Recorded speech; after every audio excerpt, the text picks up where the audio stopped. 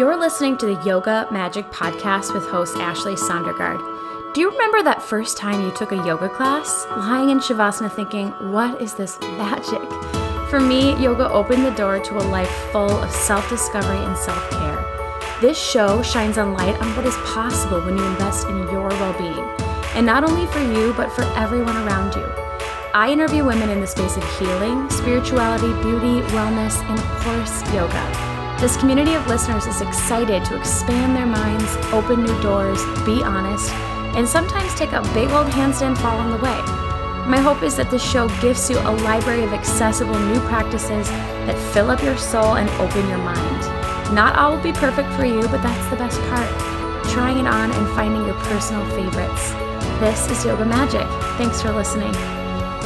Hello and welcome to Yoga Magic, everyone. I'm your host, Ashley Sondergaard. I'm so glad you're tuning in today.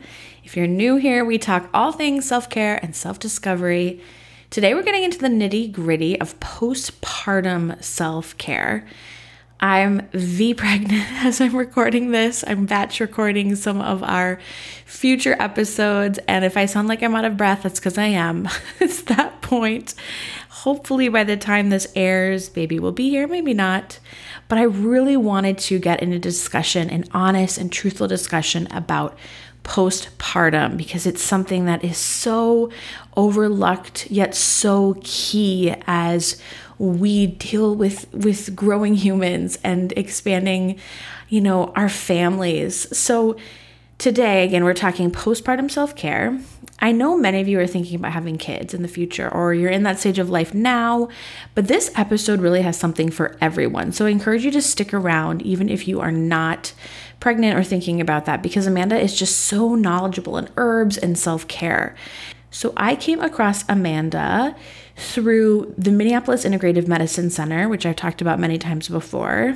Someone there had worked with her, and I'm like, oh my gosh, yes, I'd love to learn more about how I can just support this postpartum process more naturally. So I booked a session to learn more about herbs, prep for postpartum, and I had this really amazing conversation with Amanda, and we're in such agreement that the postpartum process is really where the magic is in terms of true self-care and long-term vitality, right? Being able to truly heal, and I don't even like saying bounce back, but like come back from a really life-altering situation when having children.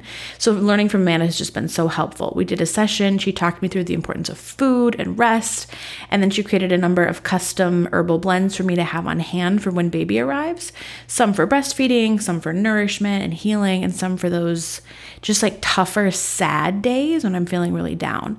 And even now, as I'm navigating the potential for a C-section because baby girl is breech, she's hooked me up with so many resources, other women in the space that just make me feel so supported. And that's how this is supposed to feel, everyone, to feel supported by a team, by people that are really rooting for you to have the experience that you want to have.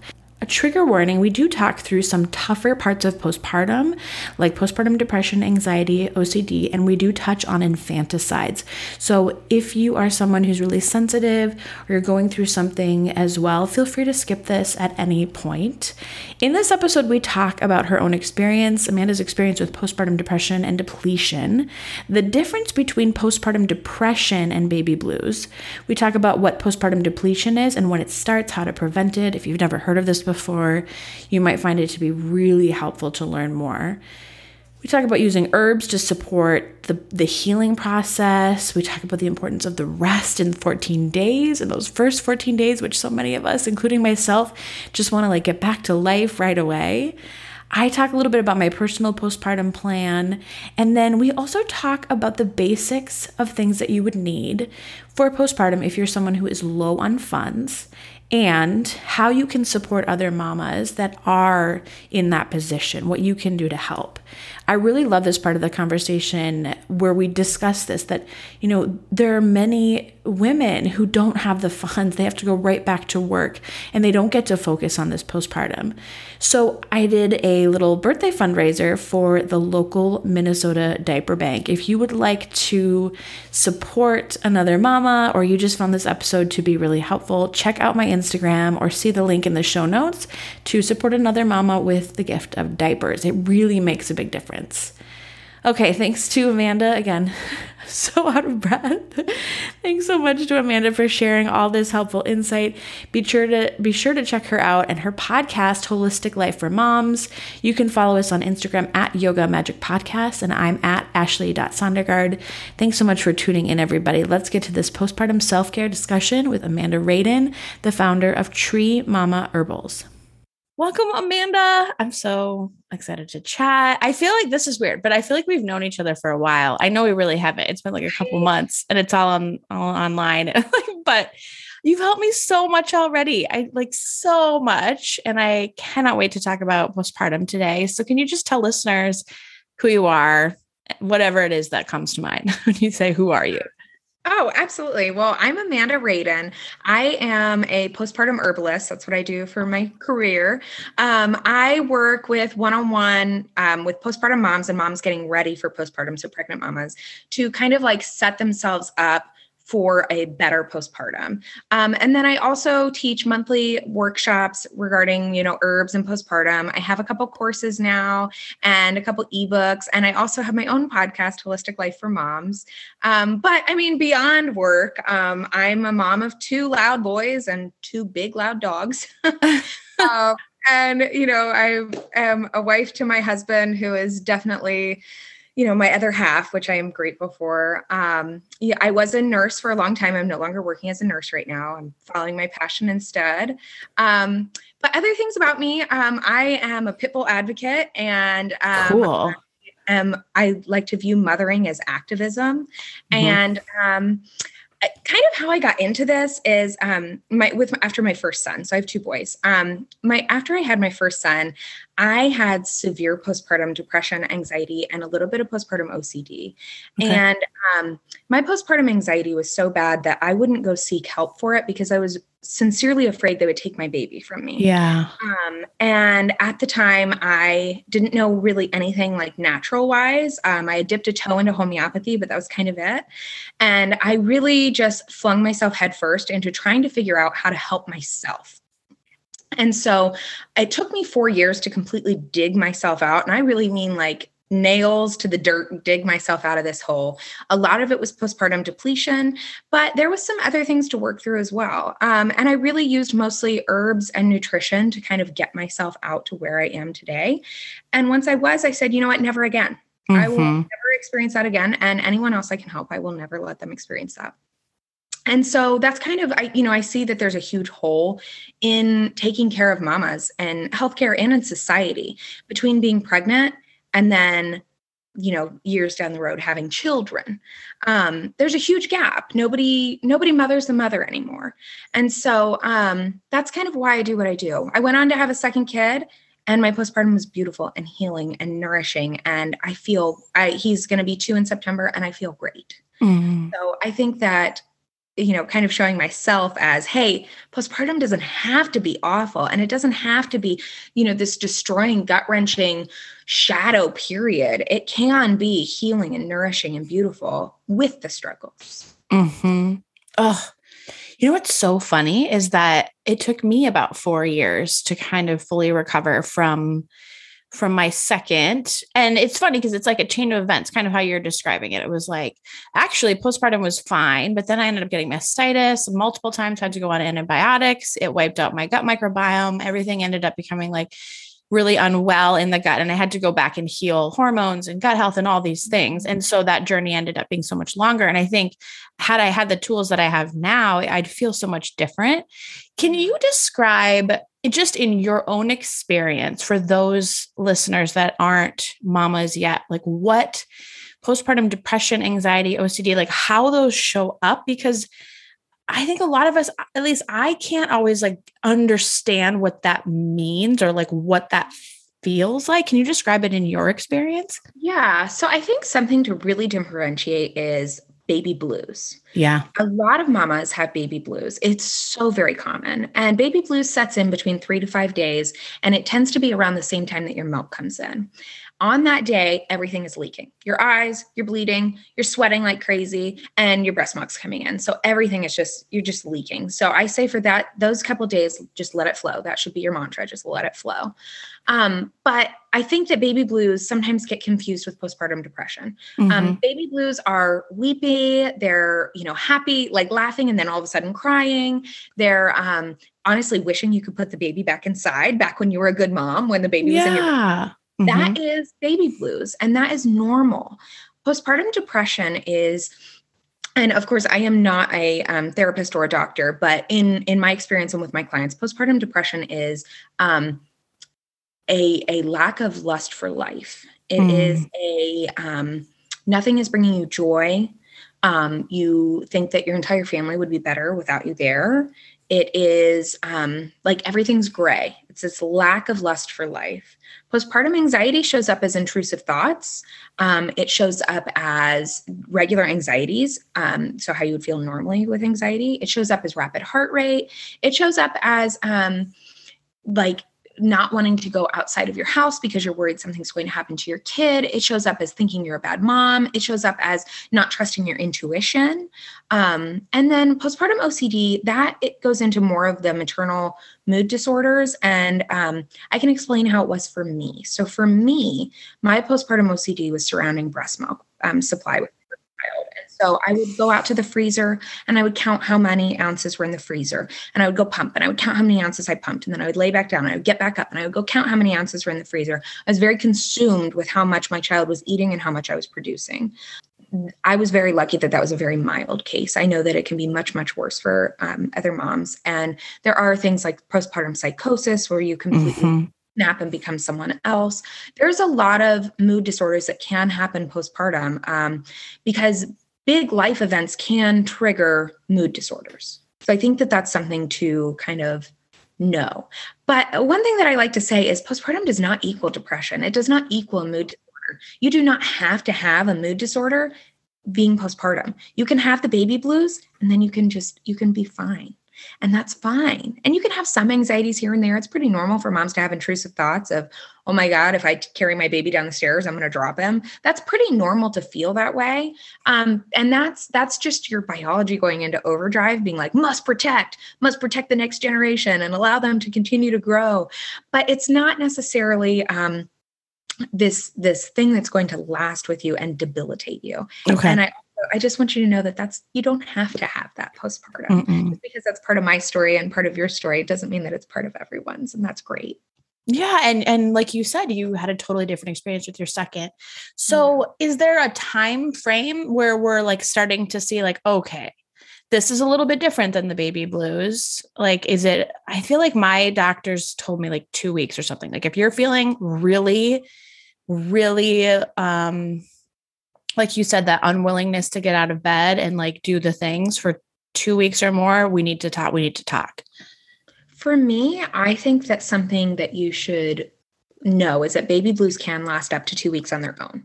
Okay. So I say wait until week 3.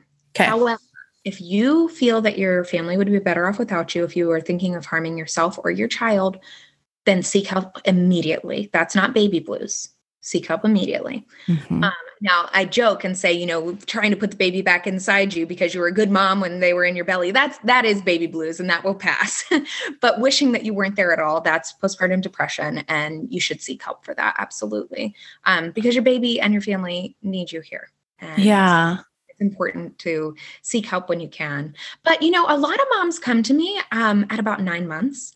They don't come to me right away. A lot of moms, because you don't hit depletion right away.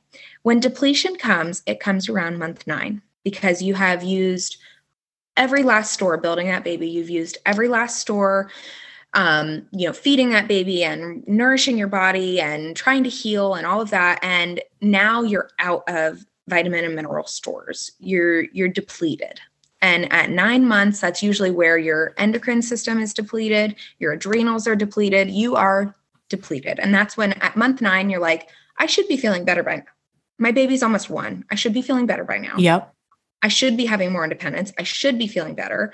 And I feel worse, or I feel empty. And so that's usually actually when mamas come to me then, or I also get a lot of mamas come to me when they wean, which might be at 2 years old, which I still consider you postpartum at 2. Oh, totally. Yeah. Okay. This is so helpful. So we're going to talk through a lot of basically preventative things so we talked through the scary stuff first, and mamas that are listening or anyone that's like on this journey, that doesn't have to happen. It really doesn't. And if it does, you're not alone. I mean, there's so many of us that have experienced this in some form, but why I just feel so excited about my postpartum journey this time around, and working with you and working with my naturopath and all these different modalities, is that I know that I am supported this time and I have the tools in order to not get to that depletion point. So can you talk just first about like what postpartum depletion is and like when it starts, like what are sort of what's the path to get there? Starting with probably pregnancy, right? It starts with like preconception. It starts with fertility. So I can easily use my own experience. I was vegan for 2 years before I got pregnant with my first child. And then I was kind of off and on vegan during pregnancy. And then postpartum, I went back to being vegan, and my body that was not sustainable at all. And so I didn't have enough stores to start. And your baby, biologically, your baby will take the stores from your body of vitamins and minerals to build their own body. And so mamas will find like postpartum, all of a sudden they have cavities when they've never had cavities before in their life. Mm-hmm. And that is because your body had to leach the calcium from your bones to build the baby, because you were not inputting enough calcium into your body. And so I, of course, recommend eating a whole foods diet, ancestral type diet or Weston Price type diet to really nourish your body deeply, which I know is not the typical American way right now. And I know that eating plant-based can feel very good on your body, but it's not necessarily good for building babies. And I know that's going to get some backlash, because I know, when you are vegan and you are vegetarian and you feel so good doing it, it doesn't make any sense to eat animal products. But in my experience, going from eating vegan with my first pregnancy to eating Weston Price type diet with my second, it's night and day. It's absolutely night and day. I have the same experience. And again, those that are plant-based, there's lots of great resources for some things that you can do. But some of the practitioners that I really have learned the most from, I know you and I've talked to like Lily Nichols, Kelly LeVeque, talking about like ways that you can eat a nutrient dense diet. And that does, in that pregnancy period, if to get the fullest nutrients, it does include some meat. And I didn't eat meat for 20 years. Like, I feel like that makes me sound so old, but like 20 years until after I had Rory, my second, and I was in this like major depletion mode, and a practitioner I was working with was like, girl, you got to eat some meat. You have to. And it's changed the game. It really has. But again, I get it. I understand. I mean, if you don't want to eat animal products for whatever reason, there's some ways around it. But if you're like on the fence, definitely go with it if you can. Or if you're feeling really depleted, you're feeling really sick, and you're feeling like there's no way out. I know that that's hard, because a lot of us wrap our dogma around what we eat, Totally. Yeah. It becomes like religion. And so that can be really challenging. I mean, me personally, I definitely would say that I have run through periods of time where I've been orthorexic, which is like really focusing on and how you eat. And it, like, I would go places and I wouldn't eat at all. I would rather pass out than eat something that wasn't on my like prescribed list of things. And when I was vegan, that was very accessible to my orthorexia. I was like, oh, well, I can't eat anything here because it doesn't tick these boxes for me. But, I'm not sitting here saying that veganism is the worst thing in the world. I know that there's a lot of good that can come from eating plant-based. Totally. If you're looking at postpartum depletion, you have to eat closer to a Weston Price diet. And I strongly believe that you need to eat what your body is craving. If your body's craving pot roast, you need to eat pot roast. If your body's craving potatoes, eat the potatoes. If your body is craving salami, eat the salami. You should eat what your body's craving, because it's speaking to you. It's saying, I need something specific from you, and I know I can get it from this that you have eaten before. So do it. Eat it. What about sugar? What if you're craving sugar? That usually means that you're not having enough calories or enough carbohydrates in your day. So or like good fats too, I think usually. It can be. Yeah. It depends on your body type. But I think when you are pregnant, postpartum, lactating, all of that, if you are craving sugar, your body needs energy. And I don't think that pregnancy, postpartum, or lactation is the time to cut out things. I think it's the time to add things. And so if you are craving bread, you should probably have some bread, but I say no naked carbs, just like Lily Nichols says. Yep. So have some bread with some peanut butter, have it with some really good grass-fed butter, do it up so that it's delicious and nourishing. But if your body's craving sugar and carbs, you need that energy because your body is healing, your body's producing milk. There's all kinds of things that your body's trying to do, and you have to feed it. Okay. So food-based definitely starts in that preconception. Yeah. And then as we go along further, do you see like supplements? I know you obviously herbs, all the things that like we're thinking about in terms of preventative depletion, like kind of talk us through the evolution of getting to the actual depletion point. Yeah. So with depletion, I mean, the thing that gets you into depletion is not refilling those nutrient stores. Okay. And so your baby is going to take them from you. Your body is trying to heal that huge placental wound, which is the size of a dinner plate inside your body. That always like throat when you say that. Yeah. I'm like, what? That's insane. No matter how you have your baby, you've got that wound in your body that needs to heal. If that was on the outside, could you imagine how much rest and care you would get? Oh my gosh. Huge wound, open gaping wound on your body. So keeping that in mind, that it takes a lot of nutrients to heal. And then also it takes a lot of nutrients to lactate, and it takes a lot of nutrients to breastfeed, and it takes a lot of nutrients to live through this time of stress, which postpartum is, because you're getting less sleep. Your body's trying to heal. You've just built a human inside your body. Postpartum is stressful for the body. And so doing what you can to reduce the stress, allowing yourself to rest, allowing yourself to eat, things like that, those are all going to help rebuild things much, much better. So I always say postpartum is a time to add. Don't take anything away. Okay. Yep. Okay. Let's talk about adding. What are the things we're going to add? So you and I have worked together, and I have all the things. I've added a lot. We've got a breastfeeding tea. I've got a glycerate to help with depletion and getting all those minerals. I have a little something for like those really sad days. So I want to let's first talk about the herbs, kind of just like your approach to using herbs to prevent that depletion and feel really nourished. And then I would love your tips on just like other self-care for postpartum.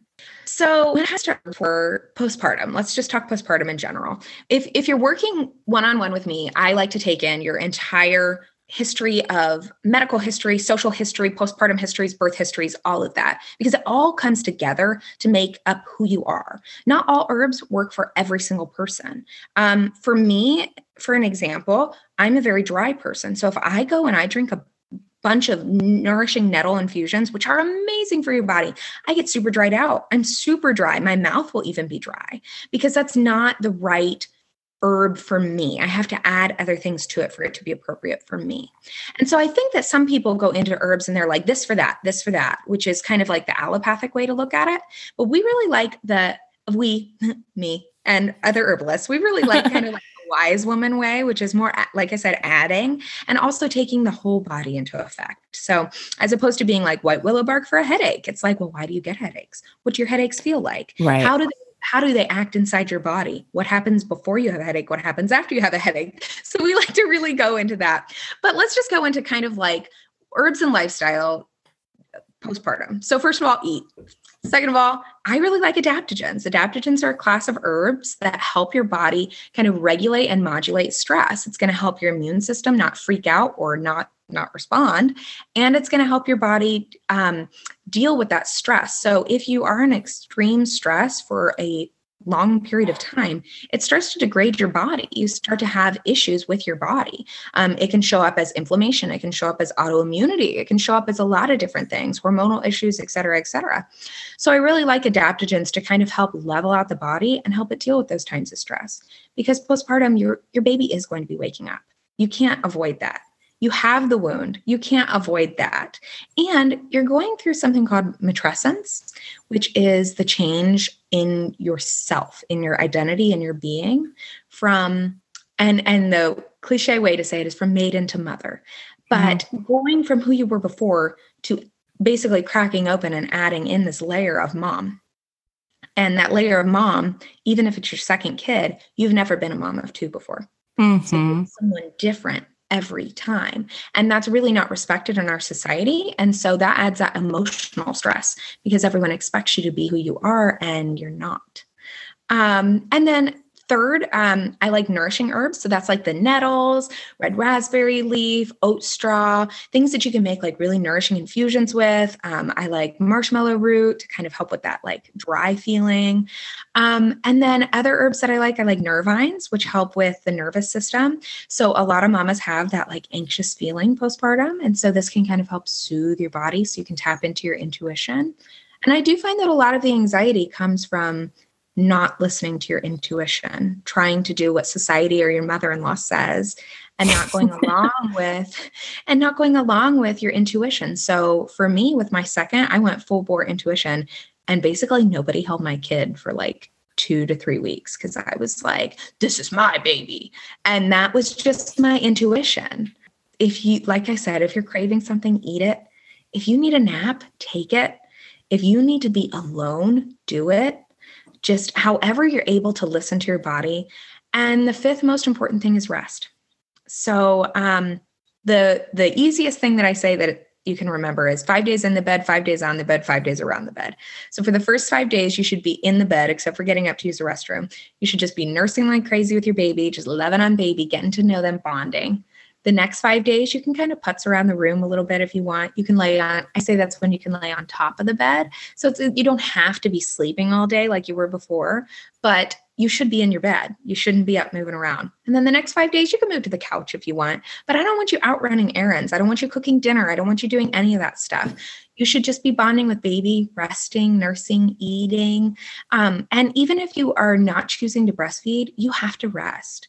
You need to rest. Your body is healing and you are still bonding with the baby. You're still getting to know the baby. So I really feel that at least those first 2 weeks are vital. Without those first 2 weeks of rest, you will likely get depleted because your body's working so hard on the inside. So, but other herbs that I like to use, there's herbs for lactation, there's herbs for calming the nervous system, herbs for dealing with stress, herbs for sleep. There's a lot of really great herbs. I even use herbs like locally. So like on the outside of the body, topically, to help heal like vaginal tears or to help heal cracked nipples or as like steams, things like that. There's a lot of different ways that herbs can kind of be a part of our postpartum experience. Oh my gosh. Okay. So much to unpack because I know. I just think it is like thinking outside the box. People don't think about postpartum like this at all. It's so funny. There's this influencer that I really love. I love her energy. And I know she struggled with postpartum depression last time, kind of in that, like getting cooped up. I feel really cooped up in postpartum. I feel alone a lot. And I'm an extrovert and I want to be around people. And it like being in bed for 2 weeks sounds awful to me. But at the same time, I know that that's something that I need to do this time around. And this particular influencer, she had like been going out and about like right after, like a couple days after she went to a concert and all these things. And she ended up getting mastitis. And like, I just felt for her so much because I'm in that. I get it. I totally do. And also you're almost like you're saving yourself time if you commit to those first 14 days as restful as possible. It will prevent a lot of issues down the road. But again, people are like, oh, well, are you going to be at the soccer game for your older kid? It's like, no, I'm not. I have a gaping wound in my body. Well, you're also going to hate hearing this, but the reason that you want to be out and about is because, and I try not to sound too cliche when I say it, it's because of society. Society does not value nurturing. It values productivity. And so when we are sitting and we are healing, that is not seen as productive in our minds because of how society is. And so we feel that we are not contributing to society by healing and by caring for our babies because we are trained to, this is not bringing in money. This is not this is not productive. And so it's really, resting postpartum is activism. It is bucking the system and saying, I refuse.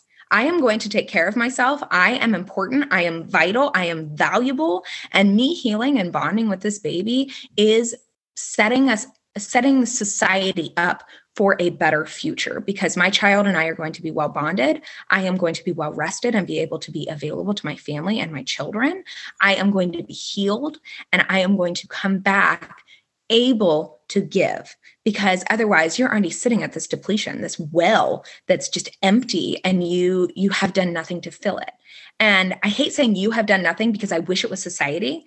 It really should be society that's like, you've had a baby. I'm going to bring over food. I'm going to clean your house. I'm going to, take your kids. I'm going to do this for you. That's the way it should be. We should have this group of elder women that, come in and lay back down in bed. What are you doing up? I'm taking care of you. Let me wrap your belly. Let me cover you in blankets. I'll give you a sponge bath with rose. It should be that way.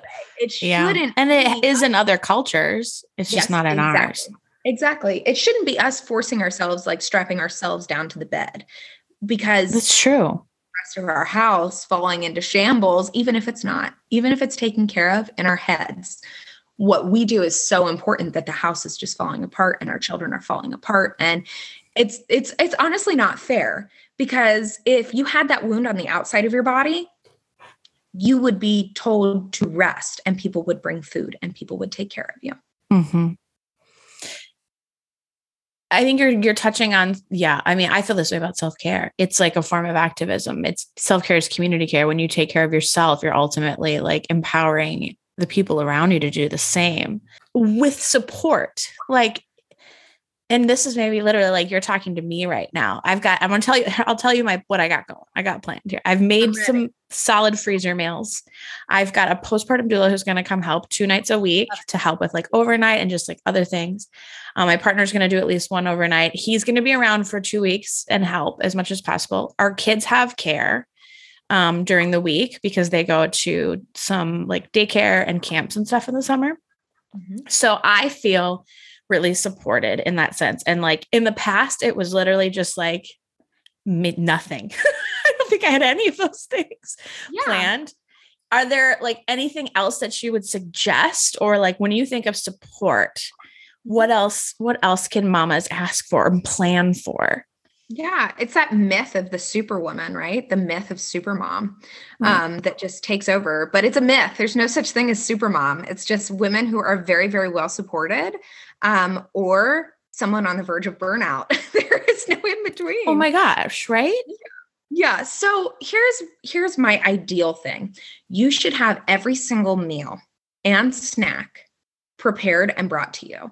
And I mean, brought into your room the first 2 weeks. 2 weeks. You should not have to go and make it.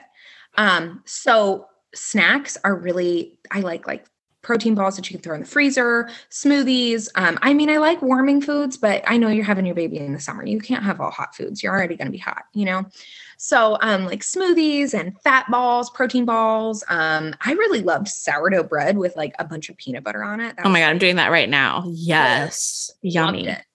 So basically making sure that every single meal is taken care of and you don't have to think about it. So my husband was in the military, so he is very like regimented. So what he did was he set alarms on his phone every 3 hours, and he would bring me food. And if I was asleep, it would be on the table next to me. But there was food always there. And so that is like, I think the biggest blockade to being able to rest, because you have to eat, and you will be ravenous postpartum because you're trying to heal and you're going to be starving. So you really want to prep just food. That is like the biggest thing. Mealtrain.com is like the best free resource ever. You go ahead, you sign up yourself, and then you blast it out to your email list. You blast it out to your friends. And they can sign up for meals like breakfast, lunch, and dinner. They can sign up for meals for however long you have it available for. I had friends send me food and they weren't even in the same state as me. So they would just get like DoorDash from like a barbecue place down the street and have it delivered to my house. This can happen even if you don't have a community right there. Food can happen. It can be delivered to your door. So that is one thing I would say. The next thing that I would consider, and it sounds like you have this taken care of, but childcare. because your older kids are going to go, mommy's holding baby. I want to be with mommy. And trust me, you are still a good mom if for 2 weeks the kids just get a little bit of snuggles and then you got to get out because mommy needs a nap. I know that sounds really, really like harsh and like coarse, but it's like you have to rest in order to be that good mom for them.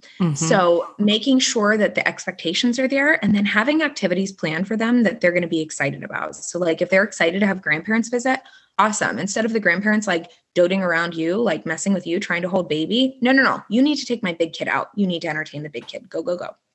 And then another thing to have like planned and prepared is if you are a person that likes a very clean house, can you hire a housekeeper just for 2 weeks? Just for 2 weeks.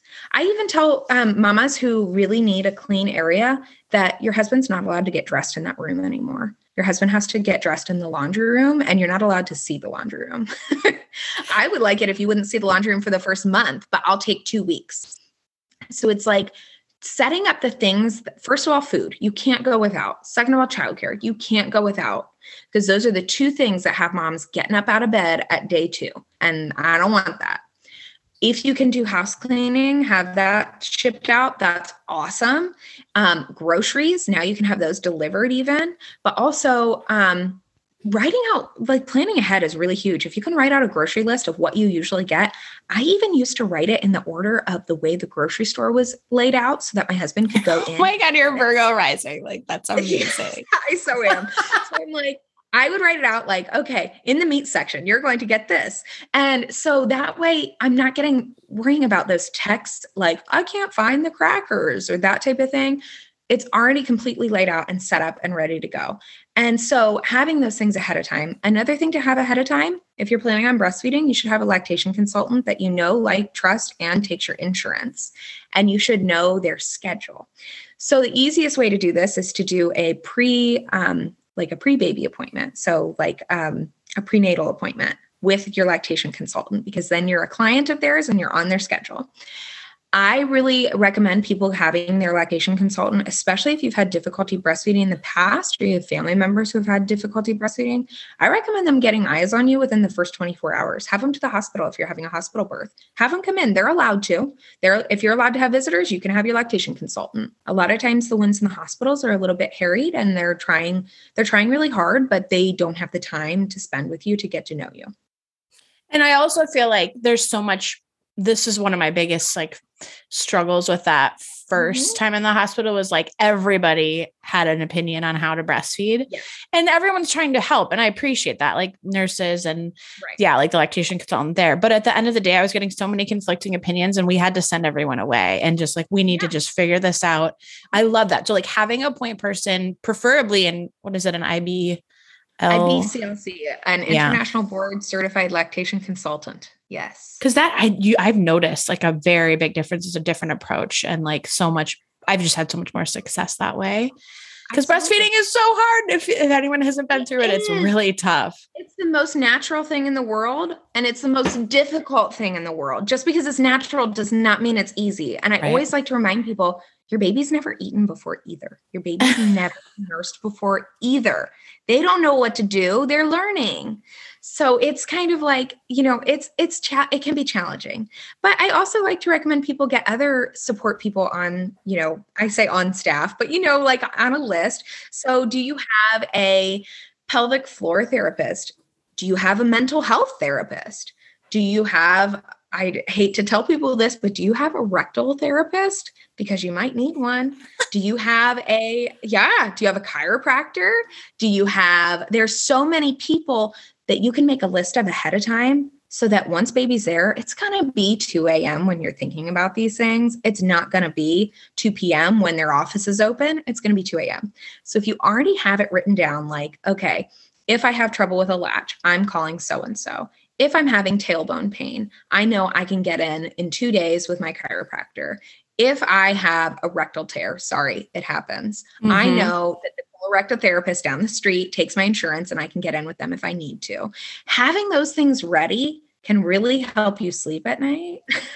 I also say having a sleep plan ready, which sounds crazy, but babies don't sleep like people want them to. And we fall prey to that, like, sleep training. It's the sleep training conglomerate. It's this huge money-making business, and we fall prey to them when we're exhausted and we're stressed out and we're yelling at our husband at 2 a.m. because they have worthless nipples. I mean, it's like you need to know ahead of time what you're going to do and who you can listen to and who you trust. And so I think like one of the biggest things postpartum is just getting yourself to a point where you can trust your own intuition. And when you have everything screaming at you, you're not going to. So get off the Facebook mom groups, turn off Instagram for a couple weeks if you have to, or mute everybody who doesn't go along with how you want to raise your child, which is fine. Life is still going to be there 2 weeks later, I promise. Oh, I get so excited when I talk to you because it's so much, I just feel so much agency to do these things. And like, the pressure that we're dealt as mothers is just so ridiculous. And if there's any time to buck the trends, everybody, it's during this time. Yep. So I'm going to like make notes for the show notes on just like kind of all the things like, okay, have this list ready to go. I call this the self-care emergency toolkit. When you have this like list ready for those tough times that you can easily access, whether it's like a meditation practice or it's going for a massage or whatever. And this is just more specific to postpartum, which I think is so helpful. And I think what's really cool, what's coming to mind right now is that like it shows us how much we actually do in those moments where we're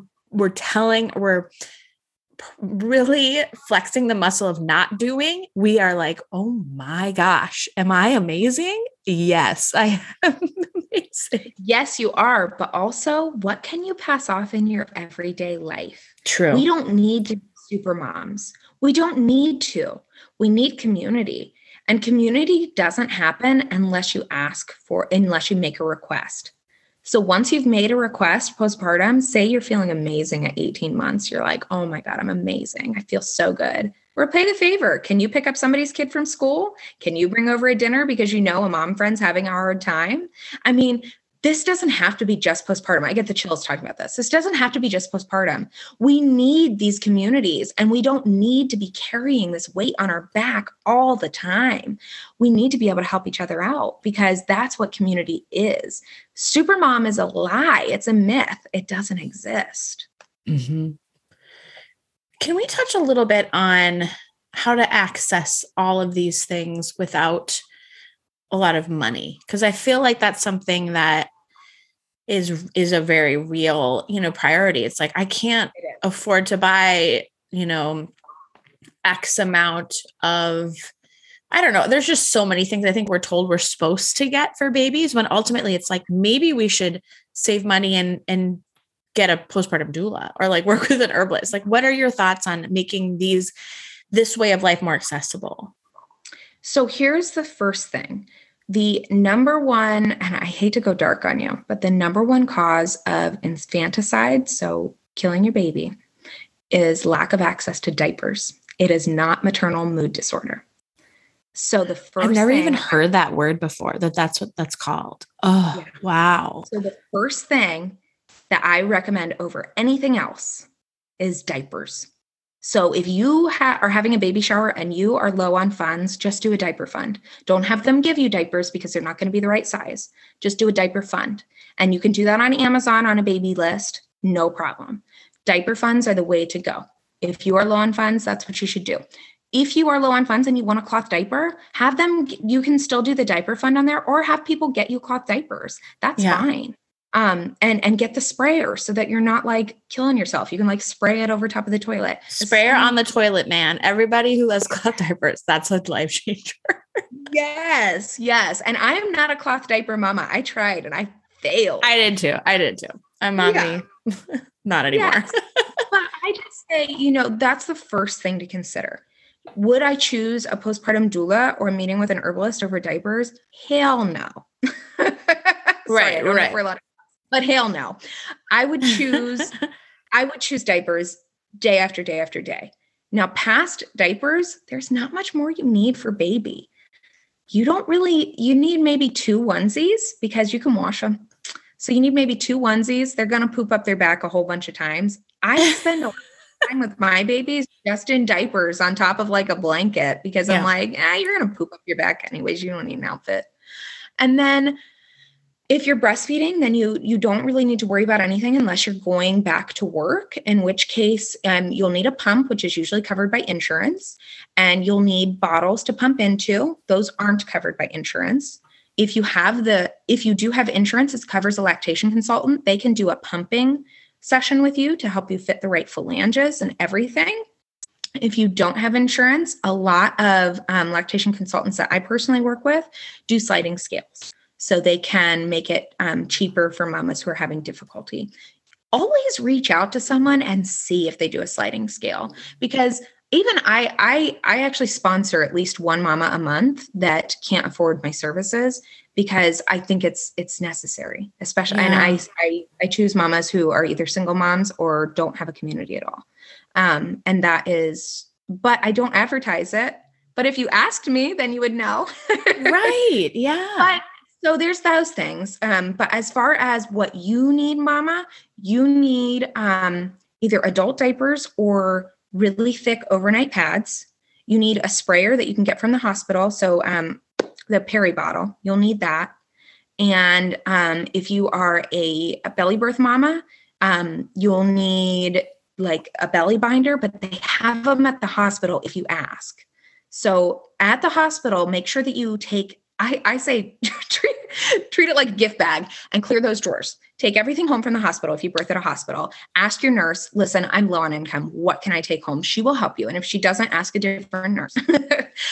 Take home as much as you can. It's very important that you are well taken care of at home. But all you really need is a peri bottle, Tux pads if you have hemorrhoids or tears. Those are nice, which is just witch hazel.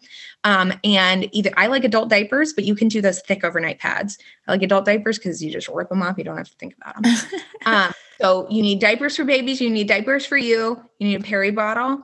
And as far as support goes, you don't need a postpartum doula, but some postpartum doulas do pro bono work. So they do it for free, or people can donate to a postpartum doula fund.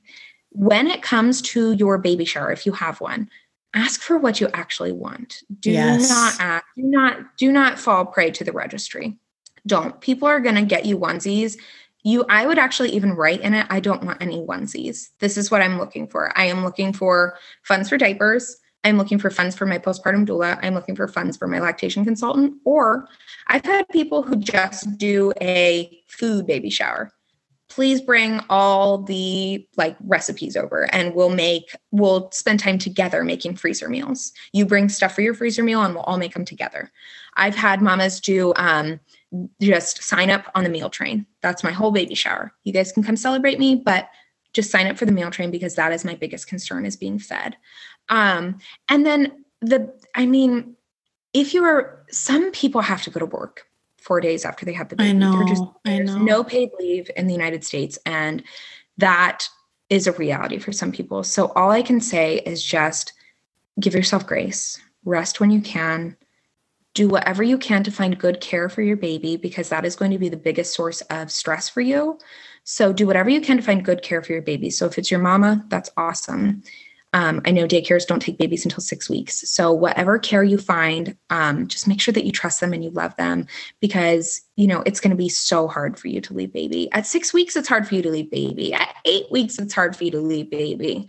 So, but there's other ideas out there. So if this is you and you are low on funds and you are like, I am terrified, reach out to me and I'll work with you and we'll figure out some ways to get you the care that you need, but at a way that you can attain it, mm-hmm. And don't fall prey to the sleep trainers. If you're low on funds, don't spend money on a sleep training course. They all tell you the same thing and none of it actually works. Babies don't sleep. They're made to wake up. That helps prevent SIDS. It's true. That's such a good point. I have worked with a sleep consultant. I was like, okay, I need to do a refresher on infant sleep. So we did a chat, and basically she's like, Ashley, remember, babies don't sleep, and you can't really sleep train until much later. They have to wake up. And I was like, oh, I kind of forgot. This is how this works, Yeah.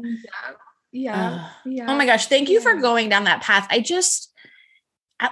think we're speaking to definitely like two different humans, right? Like there's a lot of people that are like, okay, this, like in my example, this is my third baby. We're in a much different financial position than we were, however, 6 years ago when we did this for the first time. So we're prioritizing different things. And I think a lot about, my cousin is a social worker and she works with women who are, really like in their early teens that are navigating these pregnancies. And I'm just like, oh, like for someone to support them, like that, there's ways to do it. And you just described so many. And then for those people that tend to fall somewhere in between, right? Like using your resources in a way that is allowing you to nurture yourself, which so that you can nurture your baby, right? At the end of the day, that's the whole point. Right. Yeah, exactly. If I had to choose two things for every mom, it's just rest and food. Those are the biggest things. Yeah. So simple. Herbs are great, but rest and food. I just want to, because you're so knowledgeable in all of the herbs and I've learned so much from you and I love how you talk about adaptogens. And I think the takeaway that I want people to understand is like kind of what like the pregnancy tea or like the breastfeeding tea that I get from Whole Foods is not what you're doing. Like you're doing, this is very different. This is very personalized. Adaptogens, you can get them in your bubbly waters these days. Like it's silly. But when they're actually, coming from a place from someone who knows what they're doing, all of this stuff can be super helpful and make a big difference. So is there, for anyone maybe in the non-pregnancy postpartum world, any recipes or like adaptogens or offering that you might have for herbs or adaptogens that you think are great for like energy and vitality, if you were to share a recipe? Yeah. So, I mean, the easiest thing, honestly, is a nourishing nettle infusion. So I know earlier I was like, it's not right for everybody. So if you're a dry person, let me tell you how to make a nourishing nettle infusion so that it's not going to dry you out. Now, if you are pregnant, you can just add marshmallow root to it. It's going to make it a little gloopy because it has mucilage, which is what is helping to not dry you out. Nettles is a slight diuretic. So that means that it helps you pee off water weight. And I hate saying water weight because I don't mean that it's like a detox tea and you're going to be skinny. I mean, it just helps your body process water through. But if you're not drinking enough water, it's going to dehydrate you. So let's start with how to make a nourishing infusion. And I'll describe it, but you kind of have to like see it. I'm pretty sure I have a blog post. I'll send it to you if I do. Okay. But so you want to use between 1/2 cup to 1 ounce weight of dried herb. So in this case of dried nettles per about 16 ounces of water. So that's like a lot. Okay. That's really, really, really strong. This is going to look like almost black when you're done with it. I put it in like a pint mason jar, or you can do it in like a French press, like a regular size French press, and just fill it to the top. You want nearly boiling water. And then once you fill it up, you can put the lid on lightly, or if it's a French press, just put the lid on, but don't push it down. And then you're going to leave it for 2 hours to overnight. When it's done, you're going to pour it and you can drink it. You can heat it back up on the stove if you need to. You can drink it cold. Some French presses keep it warm, some don't. It just depends. If you get like a double insulated stainless steel one, that'll keep it warm. But then you just drink it and it's going to be really, really strong. And that has so many vitamins, minerals, quercetin, chlorella, all this good stuff to it that it gives you like this natural energy. I'm actually drinking some like right now. If you are not pregnant, you could add just a little bit of licorice root. And that will actually help with not only the dryness of it, but it also helps like build up your body. I say licorice root is great for like rebuilding your like cortisol functioning the way it's supposed to and helping out those adrenals. I call it adrenal food. It's good stuff. So long as you don't have any history of kidney disorder. If you have a history of kidney disorder, please do not use licorice root, but marshmallow root is a great substitute to help keep that wet instead of making you super dry. So I love nettle nourishing infusions. You could also replace the nettle with oat straw. That's really great for like those frazzled moms or oat tops. So moms that feel like they're a raw nerve, really great for that. Or just people who feel like they're a frayed nerve. This doesn't have to be for moms. Red raspberry leaf makes a very tasty, nourishing infusion. Now, if you're pregnant, please wait until 36 weeks because some people that can kick you right to labor. So, yeah. I'm like 1 week away. Let's go get it. I have a huge bag of red raspberries. Yes, absolutely. Nourishing infusion all day. Just chug it. Eat your dates and chug it. Eat your dates and chug it. Yes. That was me the last 2 weeks of my pregnancy. But, so nourishing infusions are a really great way to use herbs to really nourish your body. So I really like to recommend those for everybody, honestly. I didn't know this. I didn't know that this existed, right? I was getting my red raspberry tea from Whole Foods and it was fine, whatever. But this is a whole new ballgame, getting well-sourced herbs and making these nourishing infusions. So since I started to make the nettle infusions, I stopped drinking coffee. I slowly weaned down because I discovered the wrong way that cutting it isn't always helpful right away. But and I don't feel any lack of energy. I actually feel more energy. My hemoglobin, I can't say that word right now, hemoglobin level have come up because it has so much iron. And I'm just but it's funny because I'll have people be like, what are you drinking? It looks like dark grass juice. And I'm like, oh, it's a nettle infusion. I'm like, what? Yes. Yes. And honestly, the first taste you have of it, you're like, what is this hot garbage? But then you'll start craving it. You do. You do. I make it almost every day now. And I'm like, this is amazing. Totally replaced caffeine at this point. And I'm just obsessed. I'll link where you suggested to get herbs from too. So if people want to do that, I know you work with a couple of great companies and then that recipe as well. We'll get that so people can try it. Oh my gosh, Amanda, I just took the time. I'm like, oh my gosh, we've plowed through that. I have so much. I love talking to you. I learned so much. I love it. Yes. Can you tell listeners if they are postpartum, they're pregnant, they want to connect with you, or they're just really interested in learning a little bit more about herbs, what resources and connections do you have for them? Yeah. Well, I am on Instagram. My Instagram name is Tree Mama Herbals, and my website is www.treemamaherbals.com. You can find me at both of those places. I'm very active on Instagram. Feel free to DM me and say hi and that you found me through Ashley. I'd be happy to talk. But if you are not pregnant or postpartum, or even work with pregnant or postpartum people, I do have a couple things for people who aren't in that space. So I just came out with an adaptogen course and it's called Adaptogens for Motherhood. But the only thing that's motherhood about it is just, I tell you if things are safe or not safe for breastfeeding. Besides that, it applies to everyone. And I think that you would definitely find great value through that. I also have a course where I teach you how to make herbal medicine. And I call it herbal medicine making for moms, but that's just because every single recipe is safe for moms and kids. But it applies to everybody. And you learn how to make every single herbal remedy. You could find one online and know exactly how to make it and feel confident about it. So those are the things that I offer that you could do if you're not pregnant or postpartum. But if you are, I do the one-on-one, I do postpartum planning sessions, which is working with the pregnant mamas. So that's what you and I did, getting ready for postpartum. I also do postpartum vitality sessions. So that is where we go over how you're feeling and what's going on with you and how we can help you with herbs and lifestyle to make you feel more balanced, vital, and nourished. And then I also offer monthly workshops where we just talk about different herbal things and postpartum things. And people have found those super, super valuable. I tend to teach at kind of a practitioner level. So if you have some knowledge on herbs, it's really, really great. I've had people tell me oh my God, this is even more intense than this herbal course I took the other day. I really love to teach. I really like to teach about herbs. And I really think that herbalism is the people's medicine. So you should know how to do things. So if you want to, DIY it, do it yourself, that type of thing, those workshops are really great. Then you can kind of figure it all out yourself.